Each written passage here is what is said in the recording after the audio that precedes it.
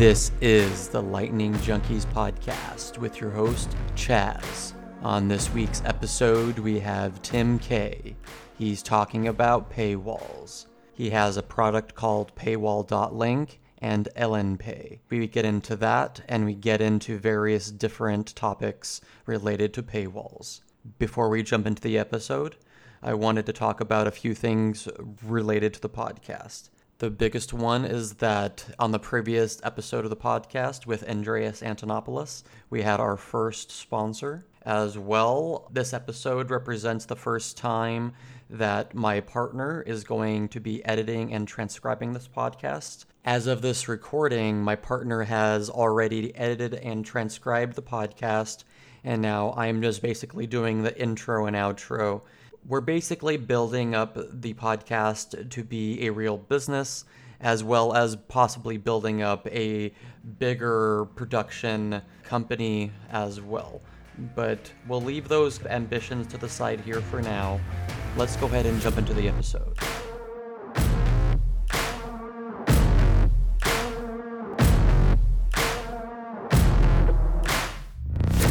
I would like to go ahead and welcome Tim to the Lightning Junkies podcast. How are you doing, Tim? Hey, Chaz, what's up? Thanks for having me. Of course, man. I definitely wanted to have you on. I really like the Paywall app websites that you have up currently. It gives you a perspective on content creators. That's definitely a world that I've been trying to delve deeper into. I think having you here would be a good way to explore a lot of those ideas and get your take on all that. Before we do that, we're going to do the typical podcast thing and get your background before you got into Bitcoin. What was your life like before Bitcoin? I got into Bitcoin pretty recently, about 1 year ago. I was always interested in fintech stuff. My first job was working at a financial reporting firm, which I actually really liked. We filed 10Ks and Qs, quarterly stuff, regulatory stuff for public companies. It's a lot of the back office stuff that goes on behind the scenes, dealing with actual shares. I got into trading. My first touch with Bitcoin was just trading it, but I didn't really get it. And then last year, got it. In between that, did the financial reporting thing, and then the Paul Boost Lost Dog app. That was about 5 years. Started 2014. Still doing that now. Then last year was just poking around with paywalls. Not talking about Bitcoin at all.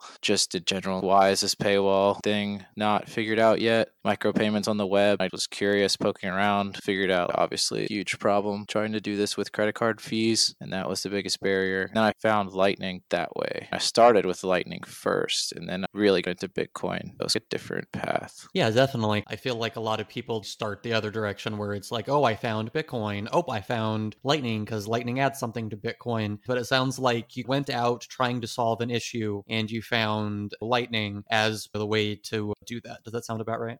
Yeah, I was like, oh, Lightning can solve this problem of the micropayments thing, which then could be used to monetize the New York Times article. I could just pay 50 cents to see something. That was the general thing I was frustrated with, where it was like, yo, they're leaving money on the table. I would pay for this, but I don't want to subscribe. I was trying to see if I could build a little side business or just explore if that was possible. Once I got into Lightning, I realized that it's pretty young. Bitcoin is also pretty young in the big picture. So I eventually started building things. Went to my first meetup probably 1 year ago, a month ago. Would you say that you're definitely into Bitcoin then, or are you just into Bitcoin and Lightning for its practical purpose in your app? I'm into it now. Once I got past the Lightning part and started studying Bitcoin, I was like, oh man. Started reading all the books, like typical rabbit hole behavior. You just start reading everything. You watch every Andreas Antonopoulos video. You just get sucked in. I read Mastering Bitcoin, and I'm technical engineering background too, so I got it from that perspective pretty quickly. But it was a lot harder for me to understand the economic side of it. I get money, or at least I thought I got money, but that side was really the fascinating part. I found out that I just agreed with a lot of it too, that I just didn't know how to put it into words. I would probably have the same thing when I saw a lot of the Ron Paul type of traits in Bitcoin land. I latched onto those for similar reasons. You were saying that you had latched onto the technology portion. What are some examples of things that the technology does that you find really interesting? Is it just the specific use case of the paywalls and microtransactions? If we're talking about Lightning, yeah, the microtransactions, I think, is one of the bigger technological achievements, just because it's not possible right now. That's what makes Lightning unique. I think that's extremely important because it opens a door to a lot of businesses and ideas and just things that just haven't been possible before. I believe that there's going to be a lot of creation, invention, businesses, and a lot of things that can take advantage of it. And it's so young right now that there's lots of stuff to do. And there's also the chance that none of it works or it's not useful. Microtransactions don't work on the internet, or people don't pay for stuff like that. It doesn't function. I think all that is just so interesting. And then there's obviously like the base chain, all the base layer Bitcoin stuff, which is solving of the Byzantine generals problem and all that stuff. But I feel like we all know that already. Along those same lines, one of the arguments that I've heard come up on the podcast multiple times before in relation to microtransactions is that at some point Lightning may not be suitable for microtransactions because the amount of fees that people might charge for liquidity is going to make it cost prohibitive or something similar to that. Do you have any opinion on that? I think that might be true. And based on some of the research people have done, I haven't actually dug into it as much as I should doing. Peter Risen had his critiques of Lightning, and some of those critiques are true. But I think there's still the bigger question of, are micropayments a thing on the web, and how are they going to be monetized, or how are they going to be used? If that ever happens where Lightning isn't feasible to do micro payments, there's going to be layer 3. It's going to happen. Yeah. And then it'll be micropayments on that layer, and layer 2 will just be for medium-sized payments. The main chain will be just for giant payment. If micropayments are actually a thing on the internet, then the tech will follow that. Lightning is what we're using now, but maybe it won't be Lightning later to facilitate these payments. But I'm making a bet right now on just micropayments in general, and Lightning is just the best tool right now to do that. Let's just go into that a bit here. Let's lay out what your app is for the listeners. We've talked about it in vague terms, but what actually is this app that you're talking about here? Last year, first little app idea was called Paywall.link. Basically, you can create a short link, like a bit.ly link, that redirects someone to some piece of content, PDF, just a website or a picture. In between that is a paywall. So you click on the short link, you have to pay Lightning invoice, and then it'll redirect you. That was the basic idea. That was good enough to be a tiny little MVP. The idea was to see if it could monetize content and if people could use it. That's still what it is today, although I've branched off and built a lot more around it because of some of the things I learned about micropayments and content over the past year. What are some of those things? It's hard for individuals to sell their content. It's just tough. What this app enabled was anyone could sell anything pretty easily. You could sell your font pack. You could sell links that you found that you thought were worth something. You could sell access to your podcast. You could sell health action plans. I think one of the crucial things that everybody learned is that selling your product is hard. Businesses struggle to sell their stuff all the time. Customer acquisition is a tough problem. Finding customers, getting in front of them, making the numbers work out to where the cost to get in front of them is lower than the revenue you can get. You start to see the value of the centralized aggregators like Amazon and eBay because they bring you the customers. Yeah, they take a fat fee, but they're bringing you the business. And those are real challenges for individual content creators. What I also found was that if you already had an audience, then you could sell your stuff a lot easier because you already had some kind of brand, you already had customers. But for people that don't, it proved to be really difficult, especially with a lot of small-time content creators that are new or don't have a large audience. They innately want their content to get out there as a growth mechanism too. So paywalling that goes against what they need at first. That's the tension that I'm feeling right now with the podcast. When you would basically suggest, hey, put all your podcasts behind a paywall. My hesitation is if I do that, then no one's going to care. Everyone's going to be like, oh, you want money for it? Whatever. I'll just go listen to the 30 other podcasts that are out there. My viewership will go down to nothing. There's definitely that out there. And there's definitely the concept of when I first started, a lot more people were willing to chip in Bitcoin or Bitcoin over Lightning on my crowdfunding. I was getting a couple $100 in the first couple months, but now I'm getting a couple thousand sats here and there. Not to begrudge anyone that's willing to give me sats at all, but obviously, if I'm wanting to turn this into a more serious operation,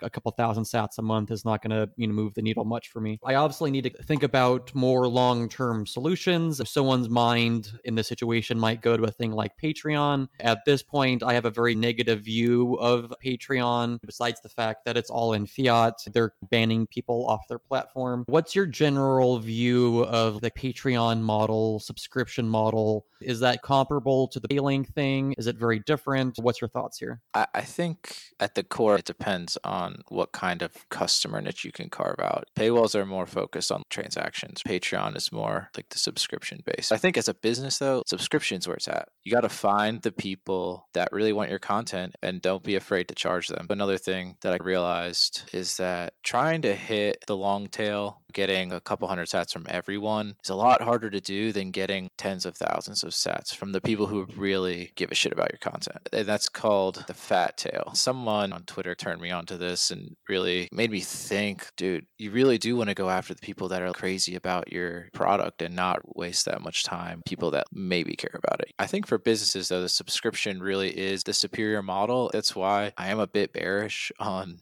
just paywalled content in general right now, because the New York Times, they're just thinking, we actually don't care if you would pay us transactionally. We're building out our thing for people who are willing to pay for the subscription. It's not for you if you don't want to pay it. Versus a journalistic organization, I don't feel like I am one of those. I feel like I'm more akin to just a Bitcoin talk show. That being said, I like the idea of having all my content behind a paywall and then having a lagging release of the episodes to be just freed for everyone. Or even what Sam Harris is doing right now, where he has half of the podcast that's for everyone, and for the second half, it's behind a paywall, behind his monthly subscription service, which I think makes a lot of sense. If you listen to the free half, and once you're done with the free half, you're like, God damn it, now I want to listen to the rest. It gets the person to buy in a bit more than if it was just a blind paywall from the beginning. You can't even get a taste of the content, like what a newspaper website might do nowadays. Do you see any kind of nuance there that the New York Times might put up a paywall but give you nothing to whet your appetite, whereas a more independent content creator is going to need to have more of that free content out there to bring people in? They kind of do that now. You can read a certain amount before they do it, and you get 5 articles free or some shit like that if you sign up and subscribe. What that podcaster that you just mentioned is doing, I think that's excellent. That thought process is what I think is the best for small time content creators or people just getting started, just thinking outside the box and building.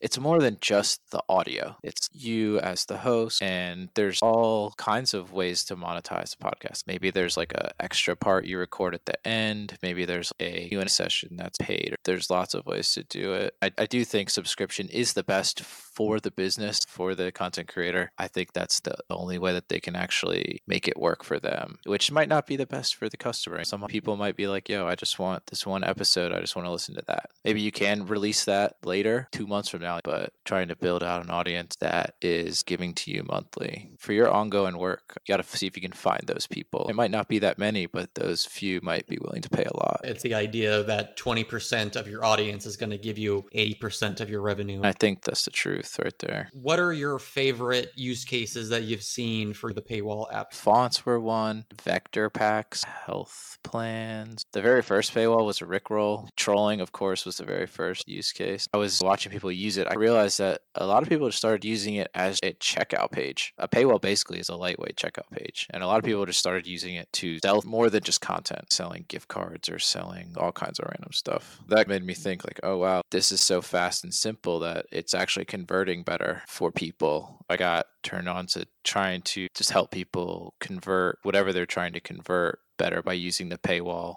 The simplicity. You have the ability to do that with Lightning because it's so unique. You don't need a checkout page with like form fields and stuff. If you can sell your digital content with no shipping, or you don't need their name or email or anything, then why do you need those fields? Built out what I like to call a pay-through rate, which is basically a conversion rate or click-through rate to help people get their customer acquisition cost and the amount that they are pulling from their paywalls, just to make that ratio work out, to see if they can actually build a real business in this Lightning environment. Very interesting. Basically what you're saying is like ad hoc checkout pages where you don't really need all that much, just like, I'm selling a Counter-Strike skin, here you go, boom. Do you see it being useful in physical products at all, or is there too much friction to be useful in that? Physical products, yeah, they introduced that you just need form fields. And I'm not saying I won't do that ever, but that's an eventual thing. Not enough people have asked me about that yet, to be honest. So that's a good sign for me that I don't have to do it yet. If people bitch about it, then I usually do what they bitch about for sure. What have people been bitching about the most? Probably the UI the most, because it does kind of look like shit.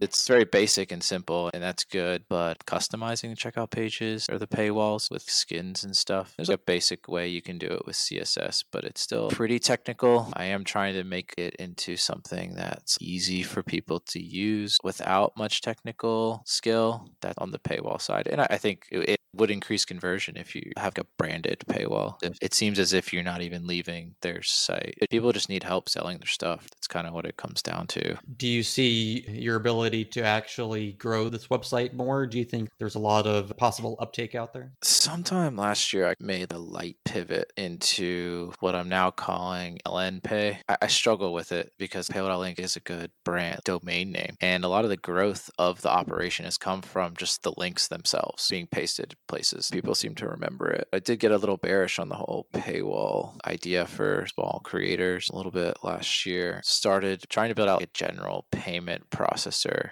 And the paywalls are the checkout pages, like I was talking about. I think of paywalls as like a Lightning QR is a paywall. A lot of things can be created from that, like CAPTCHA. Instead of filling out a CAPTCHA, you had the Lightning QR, and then you would get something. I feel like that's kind of a paywall. People pretty much think of paywalls as strictly for content. It's been pretty hard to get past that. Came up with the name LNPay. That's basically the same thing, but it's more focused on trying to hit a lot of these use cases just in general to help people adopt Lightning using quote-unquote paywalls, but really Lightning tools. CAPTCHAs are one example. That's one good example. Could another example be using Lightning to log into something? So I have mixed feelings on using Lightning to log in with your node. I think that's tough for businesses to do because you need a way to talk to people and to engage with them. I do like collecting email on login. There's obviously the benefits of logging in pseudonymously with your node. You can argue there's key send and stuff or WhatsApp send messages, but I'm a little bearish on logging in with Lightning nodes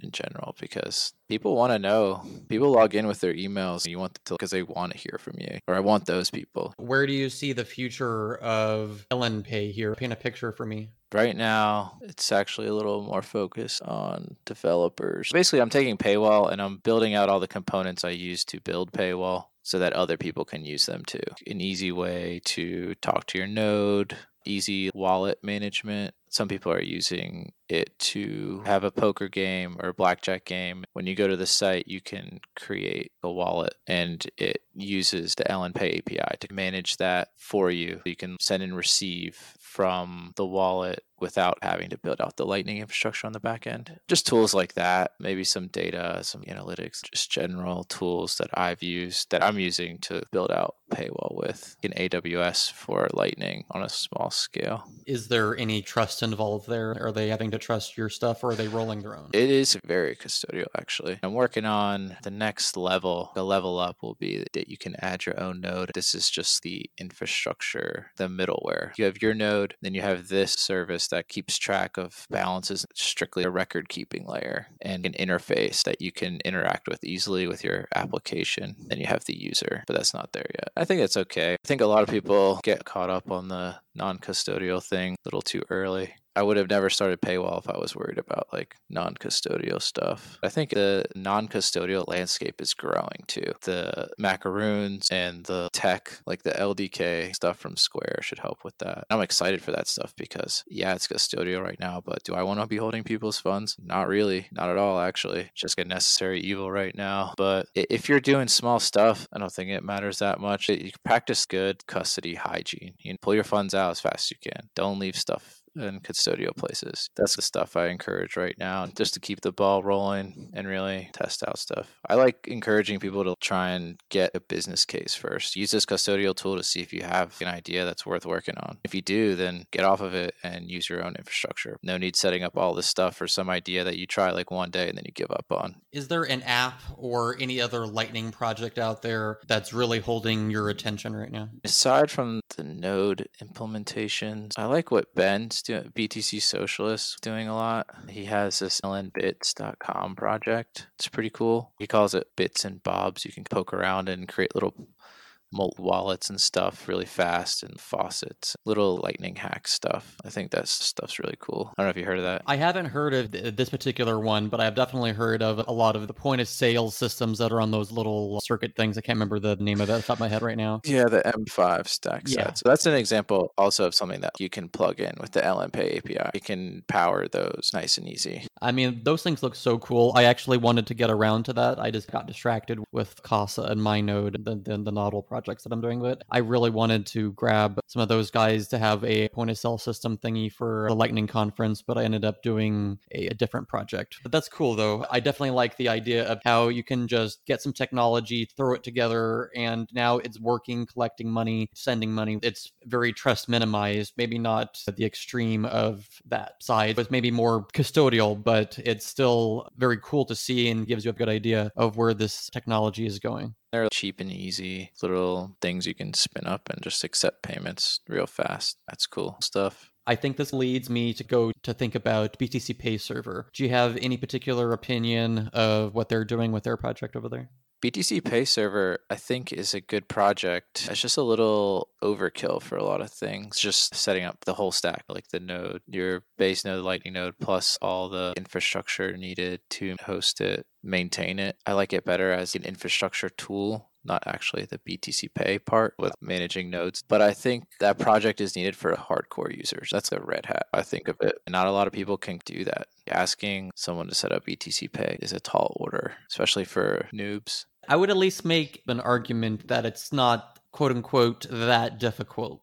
I'm probably speaking from a privileged position of knowledge, but I think if you read a tutorial as a noob, you're kind of technical. You don't have to be very technical, but kind of technical. I think you could probably get it set up. Whether or not you can maintain it might be a different issue. I found it's tedious to maintain it at times. I think one time I actually had to go figure out how Postgres worked in order to change some database values to get back into my BTC Pay server. I would say that's not within the grasp of most people, probably just to figure that out on the fly. I see a lot of value in being able to spin up my Bitcoin node, Lightning node, and be able to set up a website and start selling something all basically self-hosted with my BTC Pay server using something like WooCommerce. I started doing something with that, then I didn't really finish because I don't think anyone really cares about stickers that much. It seems like there's a lot of tools there. There's definitely a lot of value, but I think it's for a certain subset of people. The important part out of all this is the non-custodial part. Depending on your threat model or your security model, I think BTC Pay fits one of those, the most hardcore, very well. But as we know, it's more of a spectrum. I think there's a ground there where you can still keep non-custodial XPub style stuff and outsource the hosting to someone else. Everyone outsources hosting. You lose some privacy there, but if that's okay, if you're okay with that in your model, the custody of the funds is the most important part. That's why Lightning is so hard, because hosting, you have to host your Lightning node. Low key pain in the ass. I would probably agree with that. Along the same lines, when you were building out Paywall.link and LNPay, did you encounter any kind of general difficulties? Was there any unique challenges on Lightning? What was the hardest thing that made it less straightforward than you wish it was? That's a good question. Setting up the Lightning node was probably the hardest part, and then it's kind of just been running. My node is in the cloud. It's in AWS. I've been traveling a lot. I don't know where I would put it, but it's been there, which has been nice because I don't have to really worry about it going down. Yeah. Upgrades were a little scary at first. And channel management, I actually haven't had to do a lot of channel management. It appears that my peers are all doing it for me, which is very interesting. My channels are a little out of whack now, but they've been pretty balanced for a while because people just keep opening and closing their channels to me and rebalancing their end of the channel. I feel like a leech, but I haven't really had to do much in that sense. Do you have any thoughts on channel rebalancing? Since you haven't had to do it, you haven't really gone into that world much? Well, yeah, it sounds like a huge pain in the ass, dude. I don't want to do it. That's why I've been putting it off. If it got to the point where I had no inbound or outbound, I couldn't process payments, I would do it. I just can't wait for that to get abstracted away. I'm going to try and push that forward to abstract that away because that's a huge problem that people just shouldn't have to deal with. It's going to go away eventually with channel factories and Taproot and Schnorr get in the base chain. It'll get easier.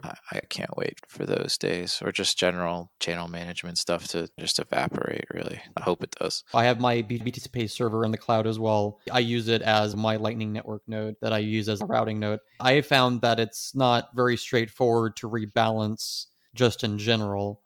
There's some tools out there that I think that can help you with that. There's Loop and other things that I think possibly can help. And there's a rebalance tool in Python. As far as I can tell, there's nothing that's really straightforward that would do it for you or intelligently look out for this one needs to be like this. I'm going to reset fees on this every so often to influence it. like what Ellen Big does that influence the direction of the liquidity in the channels. So going past that, just a little bit, you mentioned Channel Factories, Schnorr and Taproot. Are there anything else you're looking forward to in Bitcoin or Lightning right now? That's probably the biggest one.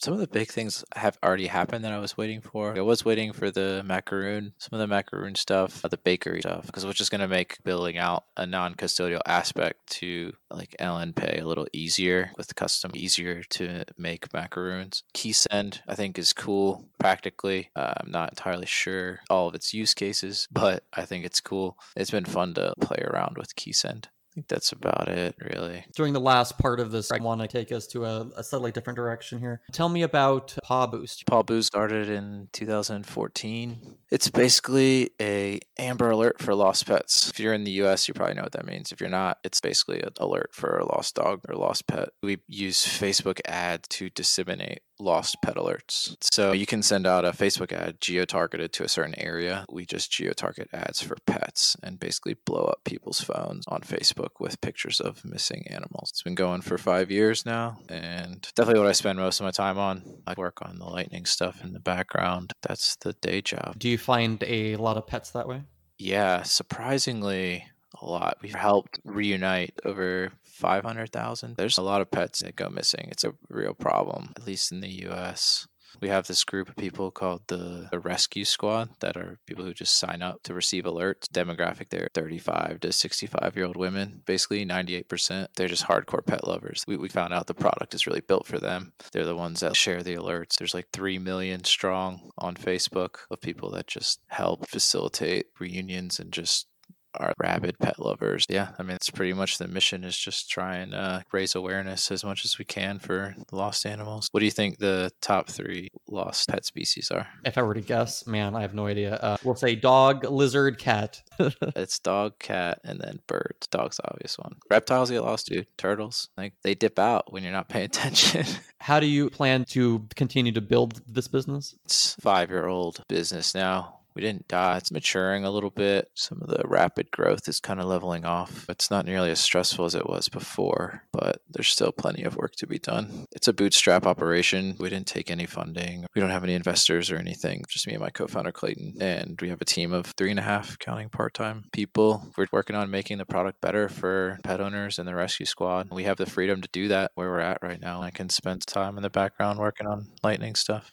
Do you see your two worlds mixing here? At first, I was hopeful of that, but then I was reminded our users get scammed a lot by people with Bitcoin. They're like, oh, I have your dog. It's going to cost you 5 Bitcoin sent to this address. That's people's first touch with Bitcoin. It's like, yo, they all hate it. They all think it's a scam. Honestly, we tell them if you get message anything with Bitcoin, it's a scam. It's going to take a while to come back from that, which is unfortunate, dude. It sucks. That's their first touch and it's not good. It's something that's just going to have to work itself out over time. That makes a lot of sense, especially given that context. I don't know how you come back from that. It's like, forget about that scam thing. Let's go ahead and, okay. I want to go ahead and talk about something that's slightly topical. I hope that by the time I post this, not too much time has passed, maybe 2 weeks, but I think at this point that might be a long time. I'm just going to go up and bring the coronavirus up really fast. You're in the United States, correct? Has life changed for you significantly? I've actually been a nomad since September of last year. I was hopping around. I went to 3 or 4 Bitcoin conferences in Europe last year. I haven't had a quote unquote home. Once Corona started rolling through, I was like, oh shit. I was in Ireland in February of this year. I was like, dude, I need to get the fuck out of here. I got back to the States February like 29. It was like the last day. I was like, all right, I'm going to post up in New York. And then just shit just started getting real. And I basically fled back to North Carolina where I'm from. I've kind of been all over the place, but that shit's real, man. I saw it coming when I was in Europe. It's been making its way everywhere. I mean, out of my element, to be honest. It's been a little jarring with the stock market tanking, Bitcoin's all over the place, although I'm not really worried about Bitcoin at all. If anything, it's just on discount right now. It's an event. It affects a lot of the stuff you're doing, a lot of your relationships and friends and stuff. Something that I've been doing in this situation is thinking a lot. Having these kind of things going on has a way of slapping you in the face and forcing you to look at reality. Have you had any kind of interesting thoughts or profound moments in this time at all? Yeah, dude, you're on point. I have actually been like, damn, I'm not prepared for any of this. Just not prepared at all. I look at like my friends who are like in the mountains, basically surviving off their own land and have their own energy figured out and shit. Dude, their life is actually not changing at all right now. My life's all over the place. What am I doing over here? If anything, it's placing a little more value on stability and having your own shit figured out as opposed to just floating around doing whatever. What about you? Do I have any profound thoughts? I'm not sure I was ready to unleash them. I'm not sure if they're profound or not. This sort of thing has a way of wiping away everything that doesn't really matter. There are moments where I don't really care about Bitcoin all that much, if that makes sense. I still do, but if I had to choose between people that I love and Bitcoin goes away. It doesn't reach that level. It forces you to examine everything, and it forces you to question everything, because there's some non-zero chance that even if you're young, I'm in my 30s, etc., even if I catch it, I'm most likely not going to die. Things like that. I'm totally cool with that. I'm not really scared of dying from it at all. Deeper moral implications become overwhelming. I begin thinking about random people. I begin thinking about Wuhan and how that city is in a mess of pain and suffering, and how that is creeping across the entire world. I spend way too much time contemplating that. Unhealthily, maybe. I can't do anything to really change the reality of any of that, so there's no good purpose in contemplating it for long periods of time. I mentioned on my Twitter that my partner doesn't have a job anymore because they worked in a restaurant, and all restaurants and bars were all shut down here locally. I see that happening in more places. I see more cascading effects from that. We have Trump talking about helicopter money. They would never even think about that 6 months ago. Now it's like, oh, we have to bail out everything. We need to give you guys $1 trillion. Everything can shift on a dime. Nothing's concrete. Your job means nothing. Stability means nothing. That everything is held together by a string, is kind of what I said on a tweet at some point. I really think that. I spend a lot of time looking out my window. I have a kind of a view here, and I look out the window and I see the life going by, and I picture it getting progressively worse, progressively more dystopian, or having a pandemonium going outside my door at any moment. I think that's approaching plausibility. It's not me just being paranoid for no reason. It's pretty much the same thoughts I've been having. Basically how ill prepared I am. And you just don't think about it until it's too late. And I guess, to be honest, I haven't really been that focused on the Bitcoin and Lightning stuff because all this shit's going down. Now that everybody's quarantined. I'm not going to keep going on this topic forever because I think people have fatigue. I do, to be honest, but I feel it's worth keeping it in here for historical purposes. Because, hey, this might be a complete non-thing in 6 months, but I'm willing to bet that it's not going to be a non-thing in 6 months. I want this to be kind of part of the historical record of my podcast. I'm not have any delusions that my podcast is all that relevant at the end of the day, but I still want it in there. This is a once-in-a-lifetime situation, dude. A straight-up pandemic. Yeah. What the fuck? No one saw this coming. It's affecting everything right now, man. It'll be interesting to see how it plays out. I've never seen something like this before. 2008 financial crisis might have been the biggest thing that I've seen. Now we're doing this pandemic shit plus crisis 2.0 plus whatever other fallout's going to happen that we haven't even seen yet. This is definitely interesting times, that's for sure. I think it's pretty clear that in 2008, there weren't massive amounts of people just suddenly unemployed in this way, where entire cities have the restaurants and bars just closed down. The NBA's turned off right now. How many people are in the surrounding industries, not the NBA players, but all the things that surround sporting events? I'm not going to pretend that I'm an economics expert because I'm not even remotely versed in half of these things, so I'm not going to pretend that I am, but I think I can look at things in a very mathematical way, and I can see that the amount of things touching other things are going to radically shift. Is mind-boggling to think that this $1.5 trillion business they did last week and all the repo stuff that they're doing this week, and how they're dropped interest rates again, and how they're basically moving towards negative interest rates potentially. There's some non-zero chance that they're going to roll eCoin into existence. NERP, dude. NERP is upon us. I think someone on Twitter posted a picture about the treasury yield, bond yields is like negative now, like official NERP territory, something like that. It's like, dudes, we're fucked. Let me just bring us around here. Do you see Bitcoin being able to effectively help us? If the dollar does go to shit, Trump starts us on UBI type stuff, where we'll start giving people $1,000 each month until this thing rolls over or until this thing ends. This thing doesn't end anytime soon type shit. Do you see the dominoes falling from here type of thing? Does Bitcoin play a part in helping people recover or to stay afloat? I really don't know much about economics, but I don't see it being some overnight thing where all of a sudden dollars are irrelevant. But I do think that Bitcoin will continue to grow and do its thing. All this madness that's happening with the dollar, all that's going to continue happening. I don't think it's going to completely just capitulate one day, every day more bullish than the next. Just think of Bitcoin in this whole situation. Like there's all this crash. Bitcoin doesn't have circuit breakers. It can't cut the interest rates or do all these weird ass tricks to try and influence the market. Bitcoin's just surviving, dude. It's just doing its thing. I think people over time will start allocating money into Bitcoin and it'll preserve the wealth of the people that have it and just slowly grow and just be a good hedge. It's a little scary there for a second when it was tanking with everything else. I think it'll show itself over time as being the next gold. I think we can go ahead and leave things there. Was there anything else you want to go ahead and let the listeners know about the Paywall app or anything else like that? Not really, other than just shill it. Paywall.link or LNPay. Those are where you could see what's going on. Docs.lnpay.to if you want to check out some of the documentation that I'm working on. That's pretty much it. Thanks for chatting, Chaz. Of course. Is there any way for listeners to help with Paw Boost at all? Tell your mom about it, and pawboost.com. Check it. There's a local lost and found page for like most cities in the US. Also, if you're not in the US, then if you're in an English speaking country, we're there. We just moved into Brazil. We just translate the site to Portuguese. So if you're there too, you can help. But that's really the best you can do. All right, perfect, man. I really appreciate you joining me on the podcast. Yep. Thanks, Chaz. Boom. That was the 27th episode of the Lightning Junkies podcast. What did you think? Did you learn anything?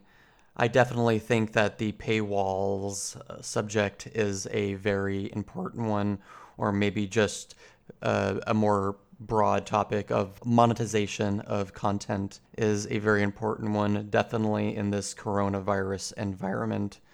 As mentioned at the top of the podcast, my partner is now doing the editing and transcription of my podcast, so it'll be a bit easier for me to start putting out more content, creating videos, doing streaming events, things like this. Hopefully, maybe we could start even doing the other content and other podcasts that I have in my brain. But for now, I will see you on the Lightning Network.